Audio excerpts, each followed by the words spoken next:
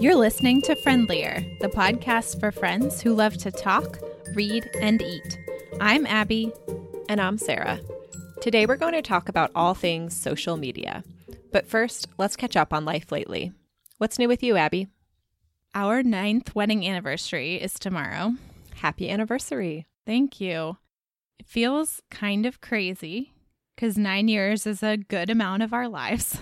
Mm-hmm. But it also feels like it's gone pretty fast. And I'm just really happy with where we are. That's a great way to feel. Yeah. We love where we live. We love our kid. We're both pretty happy professionally. And things just seem really good. Do you have any plans to celebrate? Well, today I gave Andrew his present, which was that I cleaned the house. Which is also a present for me. That is a great present. Yeah. And then tomorrow, I think we're just going to get takeout from our favorite burger place. I love the takeout anniversary. We've had a lot of those. Yeah. What's happening with you, Sarah? Well, HP has been in kindergarten now for about 3 weeks, so I feel like we're getting into the school year rhythm. Mm-hmm. And it has gone really well. I wasn't expecting anything bad, but I would say that it has far exceeded my expectations so far. That's great. I've just been really impressed with his teacher and really enjoying the school community and looking forward to being a part of that. And just really proud of him. It's this big new thing, and I feel like he's doing great. That's so fun. Let's move on to what we've been reading. Abby, what have you been reading? I just finished Anne of Green Gables. So good. Yeah, so I'm not sure how I missed this in my childhood. I'm not sure either, because this seems right up your alley. It absolutely was right up my alley. And the reason that I read it is because we have a friend who sent a copy of the book for Plum when she was born. And I was like, well, I haven't read it. And if someone sees fit to gift it to my infant daughter, then probably I should. It took me a while to get through it. I sort of just read a chapter at a time here and there, but then I was really enjoying it. So I finished this week. I just really loved it. Anne is such a fun and funny and smart and inspiring character. Mm-hmm. I'm excited to read it with Plum when she's old enough. Mm-hmm. And I'm excited to read more of the books. Have you read all of them? I know I read all of them when I was a child. I remember specifically being in the middle of the series while I was on a road trip with my family and purchasing one of the books, which is not something we did growing up. Oh. My parents met in library school and we were big users of the library, but I just had to read the next one. You were so ready. Yes. I did a reread of it a few years ago and I didn't make it all the way through, but I probably got 4 or 5 books in. Mm-hmm. Just really enjoy them. So I'm on the list at the library for the next one. I'm excited to get to that when it is in. So would you recommend this book?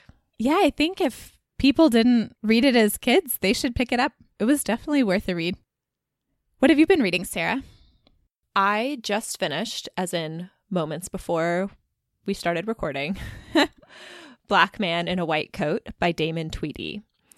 And this is a book that we're going to discuss this weekend in our virtual book club. It is a memoir about race and medicine, and it's broken into 3 sections. The first one deals with his experience as a medical student, and the second one, his residency, and the final section is about him practicing as a physician. I really enjoyed the book. I thought it was really thoughtfully done. Both healthcare and race are such a part of the national conversation right now, and looking at those two together made me see both of them differently. Mm. It made me think about the ways in which our current healthcare system perpetuates inequity, and sometimes that is really obvious, and there were examples of that, like when his professor thought that he was there to change the lights and not that he was a medical student. Oh my gosh.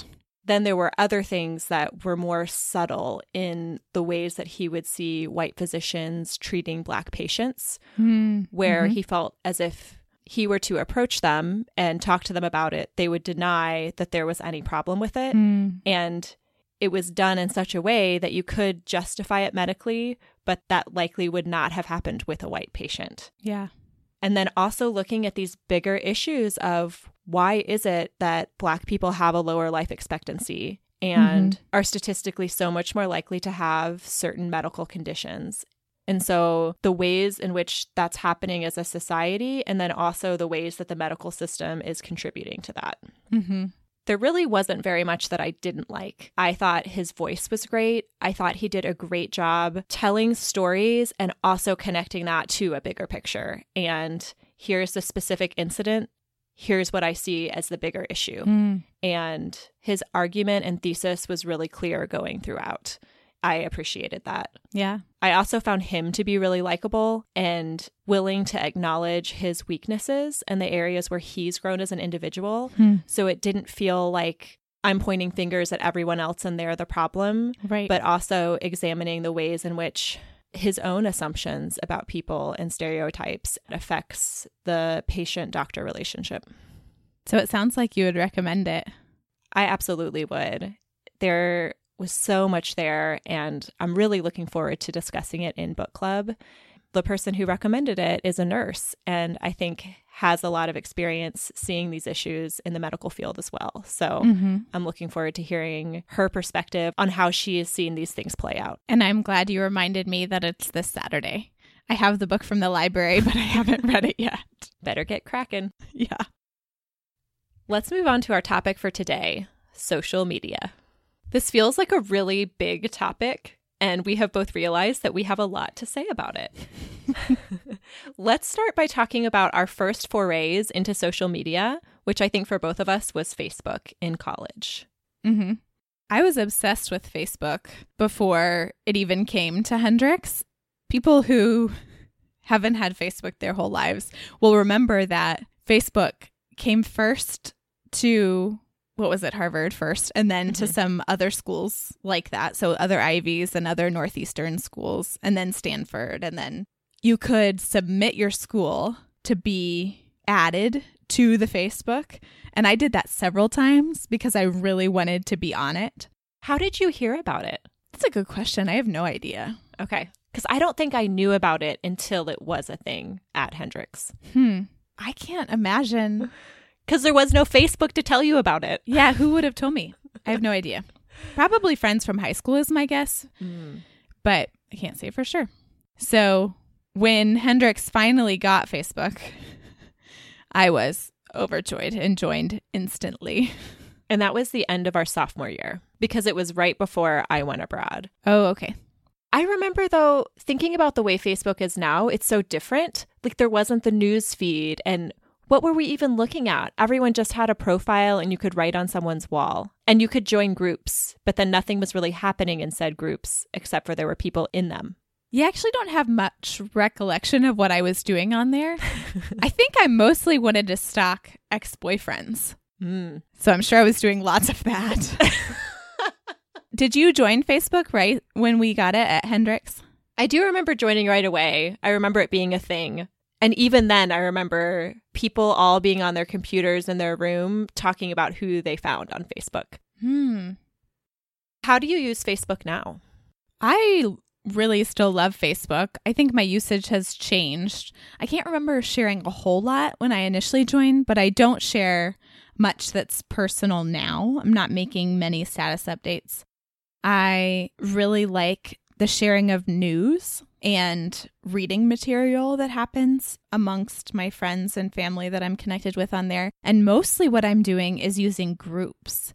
I have an awesome Facebook mom group that's moms from all over North America. We met in a pregnancy group that was sponsored by the podcast The Longest Shortest Time. And then we formed a spin-off group because we really liked the vibe of the pregnancy group. It's a pretty awesome, supportive space. And so that's probably my favorite thing about Facebook right now. The other thing I'm doing is a lot of buy-sell trade groups and a buy nothing group. And Facebook recently just introduced the Facebook Marketplace, which is basically like Craigslist, but on the Facebook platform. So you can list things for sale. And I've bought and sold and given things away and gotten gifted free things on there. What do you call those? Like alternative economies or something like that? Well, I am no longer on Facebook. So I quit Facebook in January 2016, and it was actually after I was visiting you that you and I were talking about it, and I was telling you how I felt like I really wasn't getting a lot of value out of it anymore.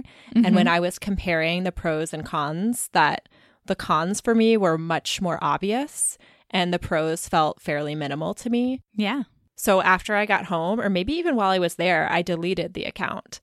I had deactivated my account in the past and taken breaks from Facebook. But to me, the pull was too strong to come back. Yeah. And I always would. So I felt like deleting my account was the way to go. I feel really awesome about that decision. I think my personality is very much an abstainer as opposed to a moderator. So Neil, for example, maybe gets on Facebook a few times a week, if that. He has no problem not checking in for long periods of time. And that was not the case for me. And I found it to be a really big time suck. I would rather be doing other things with my time, but I found it hard to have the self-discipline to choose something else instead of going to Facebook. And I found it very addicting. And knowing that about myself, I just decided to stop using it. And it's been awesome for you. It has. I haven't looked back at all. I do see value in what you're saying about the groups, but even that to me, it's like I get some value from it, but I'm also would be checking it more often than was necessary and taking that time. I feel like it really changes the way I think when I'm checking in too much. Like it really does feel like almost this like addictive. Like a compulsion kind of. Compulsion. That's the word I was looking for. I've been there with it before where I felt like if I'm not checking it all the time, I'm missing things or whatever. But I don't know if it's how the algorithms are now. But I feel like I'm pretty happy checking 2-3-ish times a day. And I don't feel like I miss things. And because so much of what I care about is in that main group, and because now you can select top friends, so you can choose the people whose updates you want to see.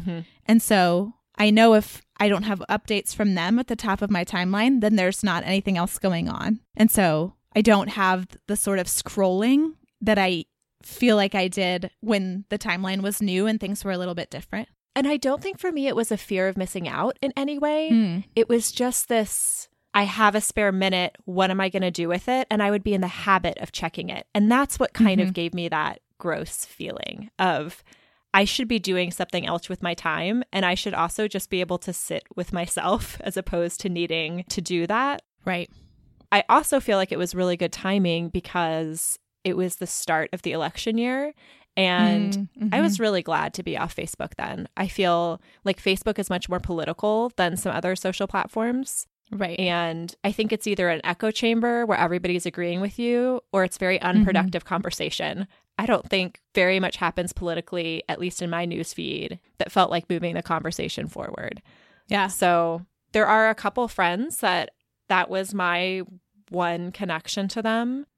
But I also feel like, you know, it's okay to not keep tabs on every person I've met in my life. Right. Even if we had a great time when we were together. And that doesn't diminish the relationship that we had at the time. But if we're not actively keeping in touch, maybe it's okay to not know the details of their life via Facebook as well. I think that's a really good point. But let's talk about other social media platforms besides Facebook. Which other platforms do you use and how do you use them? I use all of the social media. I have 2 Twitter accounts, Instagram, Pinterest, Goodreads, LinkedIn, you name it. I have it. What about Snapchat? Do you use that social media? I do, mostly with my sister, Okay, who is a younger millennial. So that's how they communicate. So we do that together, which is fun. I would say if my social media usage was a pie, it would be maybe 50% Facebook, 25% Instagram, and 25% or 24% Twitter, and 1% all the other things. Okay. You know, I'm not checking Pinterest every day. I use it basically as a pin board, which is essentially what it is. Goodreads, I know you use. I really love keeping up with what my friends are reading and getting recommendations that way. And I love reading the reviews. Do you like reading them before you read a book or after? If somebody whose opinion on books I value, like you, has read it, I often will read or at least look at a star rating. Mm-hmm. I like the reviews better after. I like it better after, too. I feel like it's a chaotic book club. It is. But I don't like reading it before because I don't like it to color my view of the book. I like to have more of a blank slate. Yeah. So with Twitter, for my personal account, I don't use it much. I don't tweet much, but I do things like follow all the royal photographers on that account. As you do. Right. So things that I would be embarrassed if people saw me following with my other Twitter account, because I mostly use that as a professional science communicator. Mm-hmm. Many scientists are on Twitter. Many science writers are on Twitter. And so I have found it to function like sort of the virtual water cooler that a lot of people say that it is. So people share links, maybe something they wrote or something else. Last night, there was a science communication journal club that you could follow along with and participate in on Twitter, which was cool, where people read a paper about the science of science communication. And I like having it as kind of a landing page when people Google my name. Mm-hmm. Twitter is pretty good with search engine optimization. So that's something that I can control my online presence and look like a professional science communication person. Mm-hmm. I also lead workshops for scientists that mostly focus on Twitter. And then the last one that I want to talk about is Instagram. Mm-hmm. Andrew and I both have kept our circles on Instagram very small. So these are people that we know well and have interacted with a lot in real life, and maybe they've moved away and we're keeping up with them. That way, it's a little bit more controlled than Facebook and feels a little cozier. Mm-hmm. So tell me about your Instagram use, Sarah. Instagram is the main social media that I use. I'm also on Goodreads, but I use that to log the books that I've read because I like to keep track of that. Mm-hmm. And as you said, I like to read reviews and look for books. I go on for a very specific purpose, right, and I can go weeks without logging into Goodreads. Mm-hmm. It doesn't have that same pull of Instagram or Facebook in my mind. So Instagram is what I use primarily. I have a personal account and we share the podcast account. Mm-hmm. I like that it isn't as political, that it feels more positive, mm-hmm, people sharing inspiration.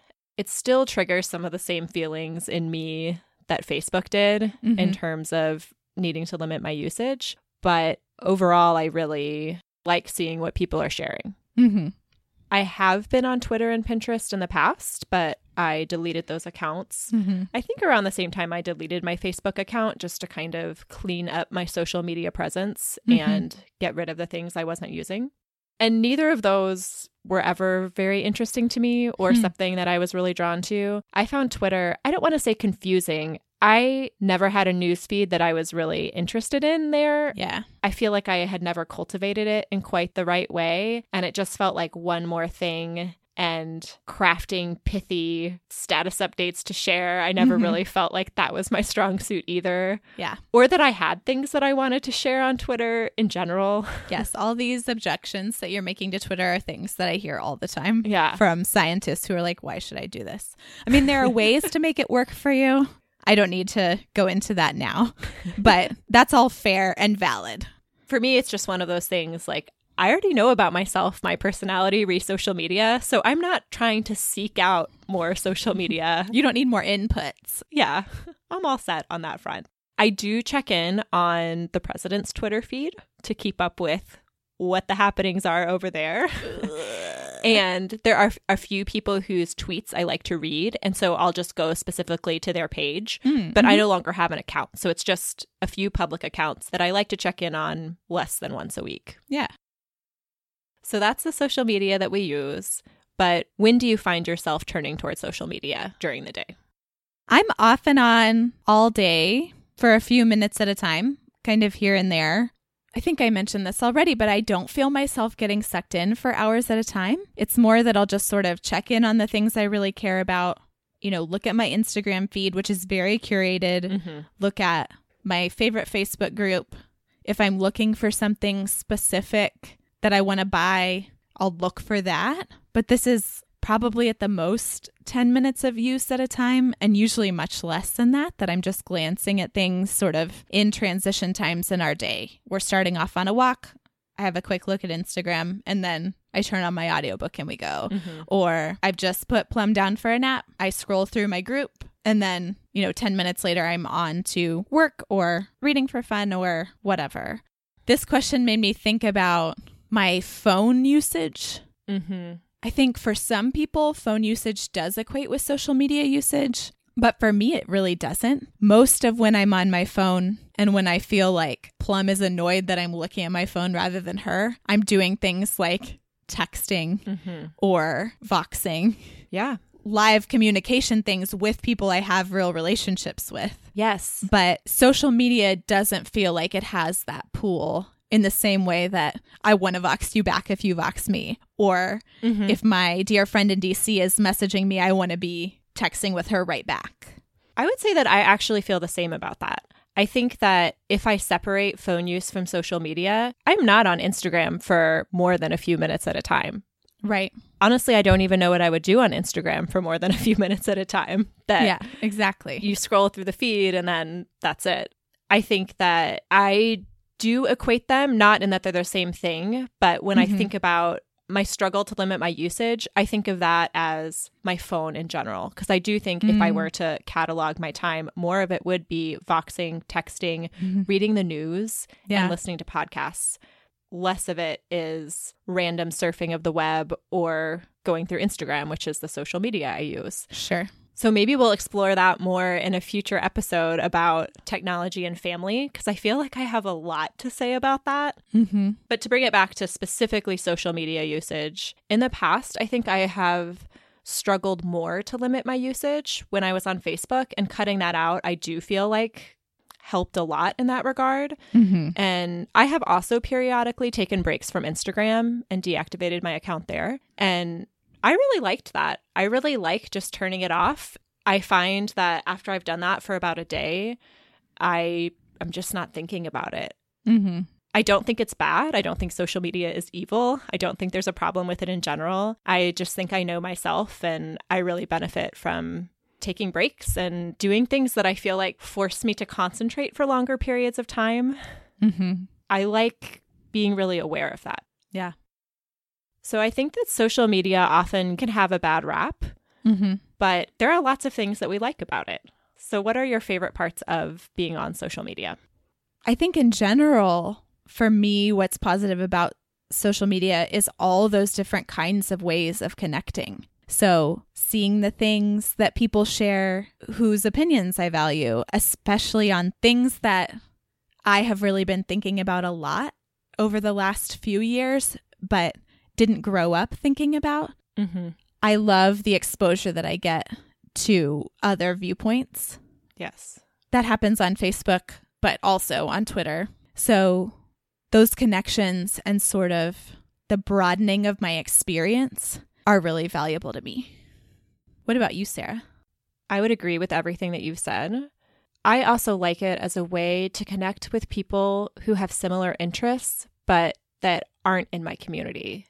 So things like people who are living small, even though I am not living in a tiny home, but I find the idea behind that really interesting, and I really connect to a lot of the philosophy behind that. And I like seeing families who are doing that and following how they're making it work, or families who are traveling full time, or zero waste things, and gaining resources and inspiration. There may not be a ton of people where I'm living who are doing that. That may not be the social norm, but there are lots of people doing this. Right. And there are lots of people thinking about this. And I really like that way of normalizing it and just being inspired by other people.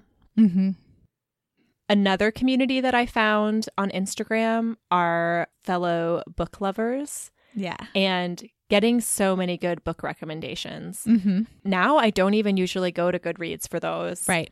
I have been making a collection of books from people in our feed that I can go back to. So when I need a new book, I can pull that up of books that have been reviewed by people we follow. Yeah. We found a lot of great reads from that. And I just love the connection. So when I was reading another mystery series that I was starting that I had picked up and then put down and then picked up again. It seemed like 3 or 4 different Bookstagrammers that we follow from our Friendlier account all were reading books in the series at the same time. So that was really fun to connect over those specific things. Yes. That feels like a big chaotic book club too, like you said about Goodreads. Agreed. There are, of course, downsides to social media. What are the things that you do not love about it? Well, something that I talk about when I give workshops is that the internet can be like the wild, wild west. People don't always behave super well. So that can be a problem on Facebook. For instance, when discussing politics. I mean, you alluded to this, that it's hard to have productive conversations. It's hard to read tone. I think that's also really evident on Twitter. Things can kind of get out of control because it's so rapid fire and it's so real time that if someone has a strong opinion about something and other people pile on, there's this bandwagon of negativity that just sweeps people up. And I think people do get hurt. I have also experienced FOMO some in the past, but like I said, less now as I have my feeds sort of curated exactly how I like them. What about you, Sarah? As I've already said, I find that it's often taking up more time than I want it to. There are so many great things about social media, but I go past that point sometimes. You know, this would have been great to check in on my feed twice a day, but I'm doing it 5 times. Right. Those 3 extra times are not bringing me joy or happiness. And that's just something I find personally challenging. Another complaint I often hear about social media is that it creates this platform for comparison and makes people feel like their life doesn't measure up. Yeah. I found it to be a problem in very specific areas of my life. But in general, I think, of course, these are just real people living their life, and what they're choosing to share is just a really small snippet of that. Right. I also really like my life and feel really happy, so it feels easier to like tune out the noise. Yeah. I have found in the past, though, like some specific home decor things that I've had to unfollow because it makes me feel like I need to do a lot of home decor projects. Right. And home renovation, it makes me see my house in this negative light and all the things that I need to change. So I've definitely had to do that in the past, where I think this is just making me want things and to be dissatisfied, and that doesn't seem like a good outcome. I think one reason that I've been drawn to really keep my Instagram feed small and limit to people that I know in real life that I actually care about what they're doing is that I tend toward that. Yeah, I want to do all the projects and I want to move into a different house and I want to buy things and renovate them because it just looks so great. Yeah. In those little square, beautiful pictures that are taken during the golden hour. So the light is perfect. But I'm not sure that what I really want to do is buy, a camper and renovate it. But if I follow accounts like that, I start to feel like I do. Yes. I think that I can idealize things when you're talking about people renovating campers and doing that. I think I really idealize a certain minimalist lifestyle. And then it's like, wait, I'm really happy with where we are. I'm really content with what we're doing. And I feel like we're on a path that feels right for us. Right. And Neil's really good about bringing me back because I'll be, I have all these ideas and share them with him. And he's just very steady and not as ready to completely upend our lives on a moment's notice as I am. Right. So that's a good balance to have in my life. So is there anything that you would like to change about your social media usage right now? Or do you feel pretty happy with where you are? I'm happy with where I am. More of the changes that I'd like to make would be better boundary setting around the phone use in general. But in terms of my use of social media, I think it's really working for me and adding value in general. Overall, I think I would say the same. I think when we were doing the outline, I was really conflating phone usage with social media usage, and they really are very separate things. Yeah. And I'm happy I'm not on Facebook. I'm happy to be on Instagram. I think that I could set some better boundaries about I am only checking it twice a day and have designated times when I'm doing that. Or things like, do I need to be checking in on the Friendlier account as often when it's a week when you're in charge of the account? So So I think there's some tweaks that I could make, and I do really well with more explicit limits that I give myself. So I think that could be beneficial, but I don't have a desire to be off Instagram or to try and take on another social media platform right now. Yeah. So a topic that comes up among parents of our generation is how we approach social media and our kids and what we do and don't share about our kids on social media. Can you describe your process of how you and Andrew thought about that and where you landed? We went into it thinking that we would be pretty judicious about what we shared in terms of photos. And we've kept up with that for the most part. We do share limited photos on Facebook, though the ones that I've shared, which is probably 10 or fewer in the 18 months that Plum has been on the earth, if I share them later, I make them only me. And we do share much more on Instagram, but like I said, our circles are really small and have really few people that we're not friends with in real life. What do you do if somebody else posts a photo of Plum on their page?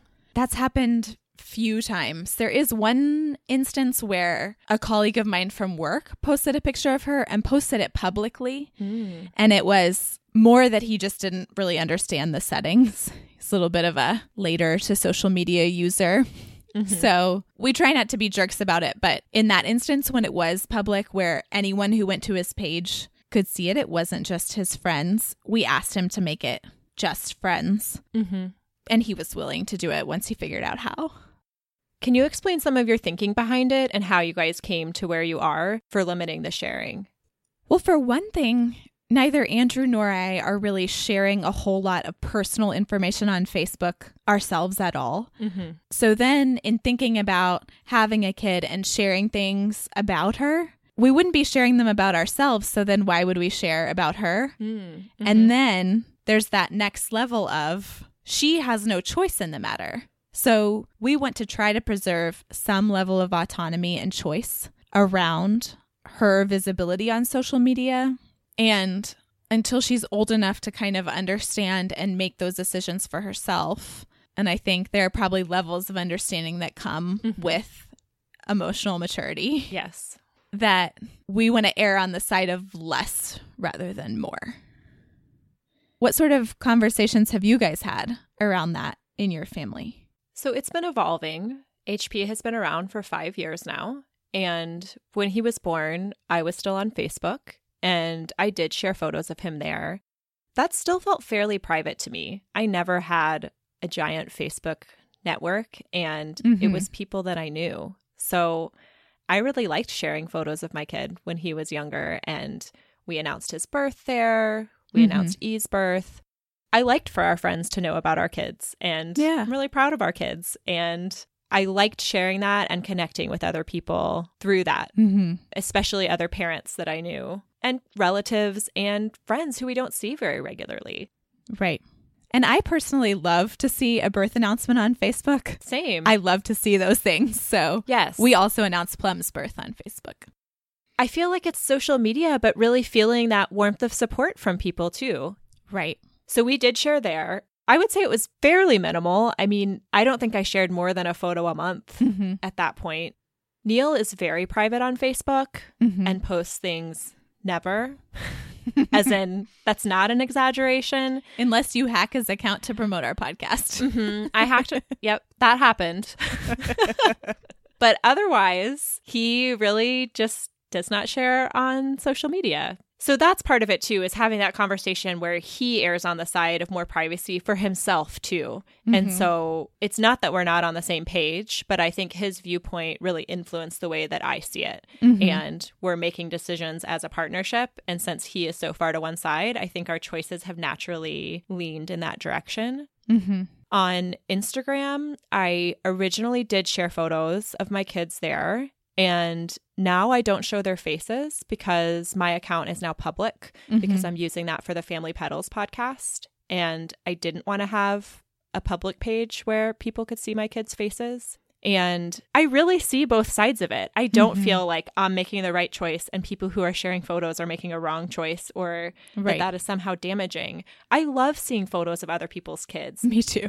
I feel that pull to want to share photos because I so enjoy it from other people, and having that connection of feeling like you know someone better because you're seeing their whole family. Right. And the route that we're taking now, I feel like I am missing out on part of that experience. But at the same time, I think you said this earlier, but we don't know all the ramifications of all the sharing that is happening now. Right. And so this is the place where Neil and I both feel comfortable right now. Even though I think it would be fine, we're still going this route, I guess. And a big thing for me, even more than images of their faces, is having their name attached. And that now that I'm using my last name on social media and being publicly searchable with my last name, I don't want my kids to be searchable. And I heard this from Asha Dornfest of the Edit Your Life podcast, but she uses a pseudonym in writing for her kids. I think on the podcast she shares their real names now, but because she wants, if there's a Google search done of her kids, for it to be their own work, the things that they have created and done to make a name for themselves, not to be her work. About them. Exactly. Right. I also really love knowing other people's kids' names because you and I both love talking baby names. Yeah. We were talking about how we could have a whole episode about baby names if we were to share our kids' names. Yeah. We could probably have a whole episode about baby names that got away. Ones that we did not use. Yes, because we love talking about it. And I do feel really comfortable with that choice right now. And I feel like that's something we could always change in the future, but we couldn't go back. Right.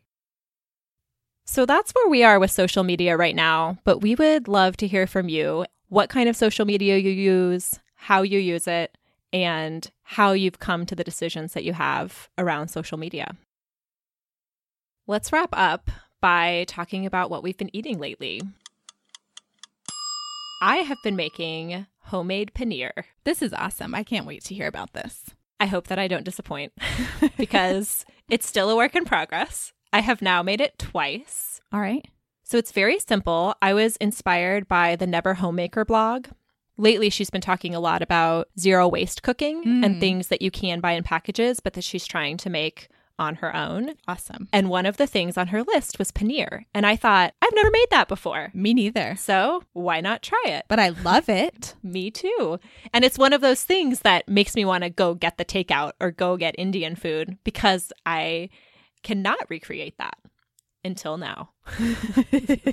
And this was perfect too because we had a backup of milk. We actually get milk delivered once a week. Oh. And when we were gone to Missouri, I didn't stop the delivery. That was the day before we left. And so we had a surplus of milk. And this recipe calls for half a gallon of milk. And you heat it up. I think it's at around 180, maybe 200. I'll link to the recipe. And then you take it off the heat, add in a quarter cup of lemon juice, and let it sit for 10 minutes. And then everything separates into the curds and the whey. Then you pour it into a cheesecloth. And this was the part that I found tricky because the recipe just said, and then you squeeze out all of the liquid. But it's very hot. So anyway, you can't do it right away. I think that was just a left off instruction. That I discovered after touching very hot cheese. After scalding your hands. Yes. So I have a nut milk bag, and that's what I used. And I also use that for straining yogurt. And then you form it into a little block and press it. So you do a plate, another plate on top, and then you put something heavy on top of it. Okay. I think it suggested large cans of tomatoes, and then put it into the fridge and let it solidify. I think it said minimum half an hour, and then you can do it for longer. I think mine would have benefited from slightly longer as it didn't hold together really well. I ended up making a sort of korma sweet curry sauce to put the paneer in, and it was fairly crumbly. Either I didn't get quite enough liquid out or I didn't press it long enough, but it didn't hold together into the cubes. It tasted delicious.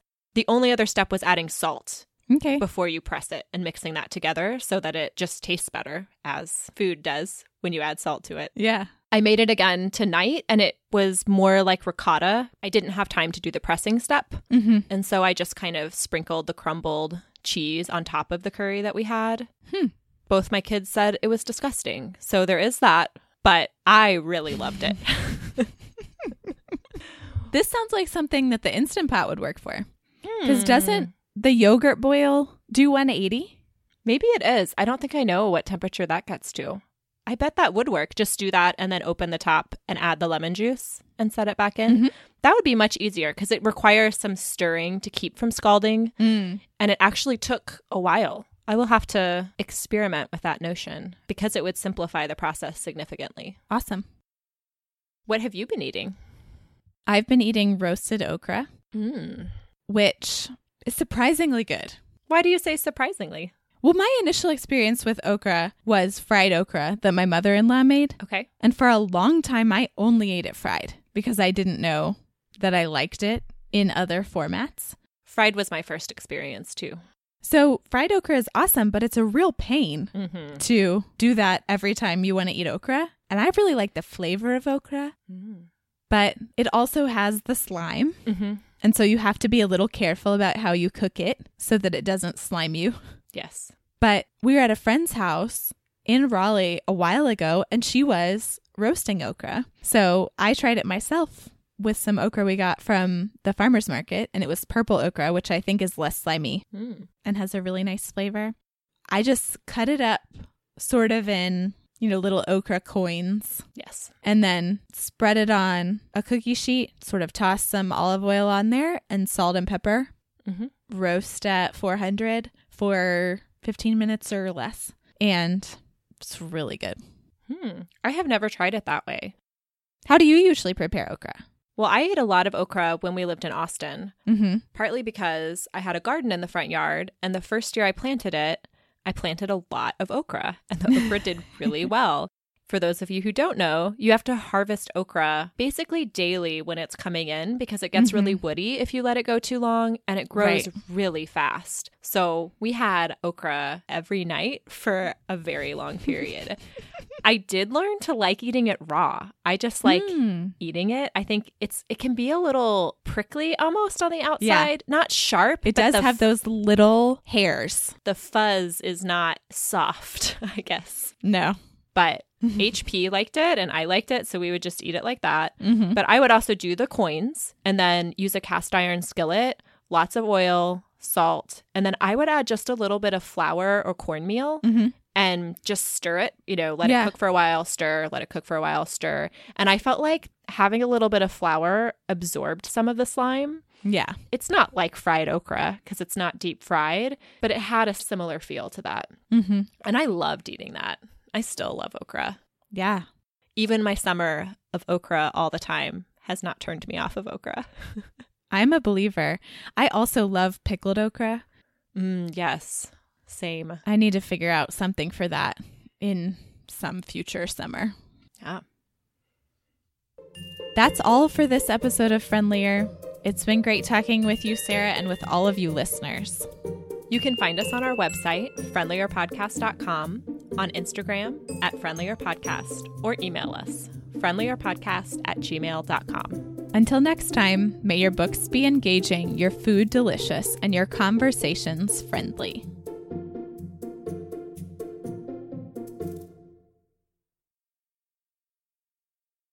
And I have a friend from my other virtual book group who once said that Anne was one of her literary heroines. And I love that. And now... Do you want to say heroine? Yeah. Okay. Maybe I just will skip that whole part. Okay. But I'm excited. That's fine. Thank you for helping my pronunciation.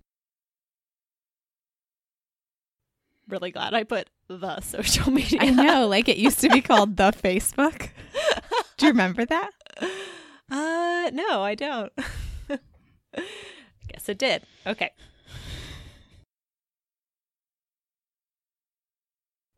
I don't really know how to move us on from that.